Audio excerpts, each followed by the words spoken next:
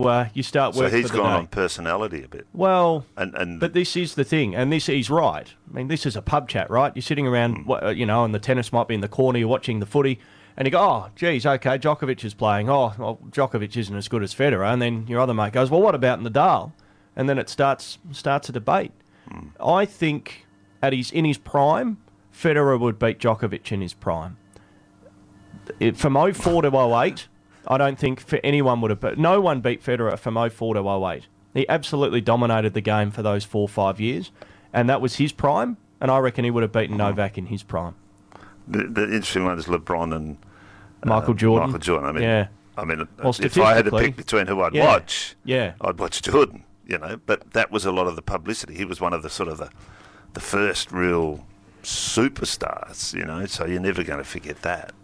And he had that aura, and that's what sometimes can sway your thoughts. And why not? It's about one winning, but also making sure the crowds are coming as well.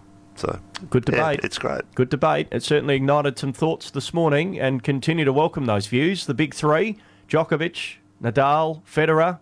In what order do you have them in the GOAT conversation? 0429 913 913. Call 9418 7700. Ash Ram is with us now. It'd be a nice morning to be out there. It's a bit breezy, but as the wind starts to drop, it wouldn't be the worst weather to be throwing a line in the water. We know Ash does plenty of that as a keen angler himself. Morning, Ash.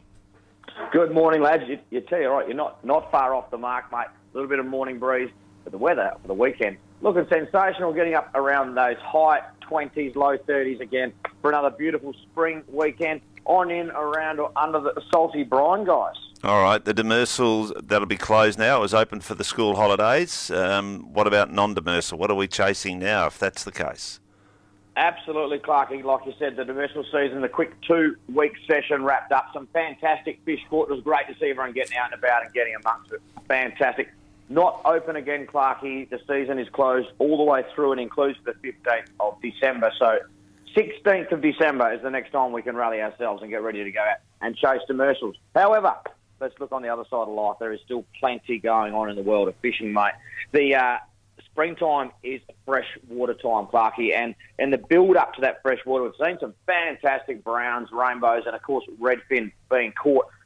Stick this in your diary if you're looking for a great day out for your family. The 21st of October, a couple of weekends away, Trout Fest, being run by Rex Fish West in conjunction with some other partners over the years at Drake's Brook Weir, where there's a whole heap of family activities, fishing clinics, releasing of more trout into the system. Lock that in your diaries, guys, and look it up on Rex Fish's page. 21st of October, Trout Fest at Drake's Brook Weir, a bit of a celebration of our freshwater fishery in our magnificent southwest here. Great time of the year to get our cray pots back in the water, Clark. We've talked about that. Still catching red crays. You want to put your pots up on the hard stuff, up on the reef or hard up against the reef. We're not trying to target whites just yet. We'll keep you posted as that starts to happen.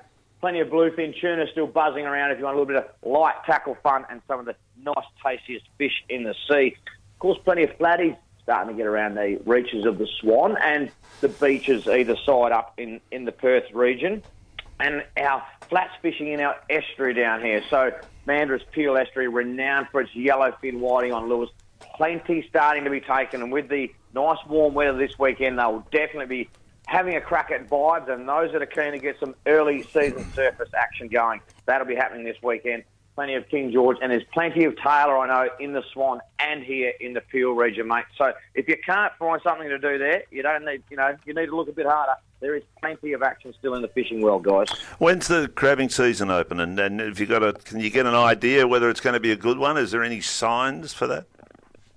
1st of December, Clarky, for blue manna crabbing again, reopening along our coast. The signs, hey, it's a bit like predicting the weather. Some people like saying, the estuary's getting warmer. It's going to be a good influx of crabs from the ocean again, and that's essentially what happens. There are some crabs that stay within our systems, within our river systems all year. Some that go and just bury down up in the rivers, but a majority are out in the ocean, and they'll migrate back into the shallower waterways, the warmer waterways for those summer months to do all their things and grow faster.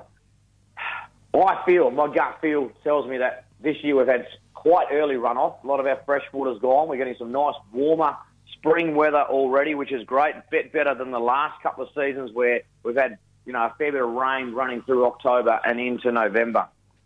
If our river systems and our estuary is going to be a bit cleaner, a bit warmer, it should be the conditions that more blue swimmers come in on those big full moons and the big high tides late in October, early November. So watch this space.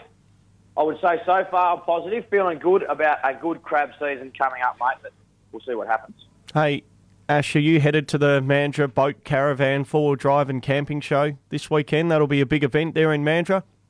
It's going to be a big event in Mandurah. We're staying put in the shop, mate. We've got plenty of specials going on in-store. Trying to be at the show and in the shop at the same time was just going to stretch us too far this year. So all of our promos and stuff are happening in-store. Call in and say good day, and good luck to those that are at the show. And for the exhibitors and the people going to look at, great place to go and look at new van, new boat, whatever it might be, mate. Yeah. Clarky, you might nearly be ready for a new van, mate. You never know.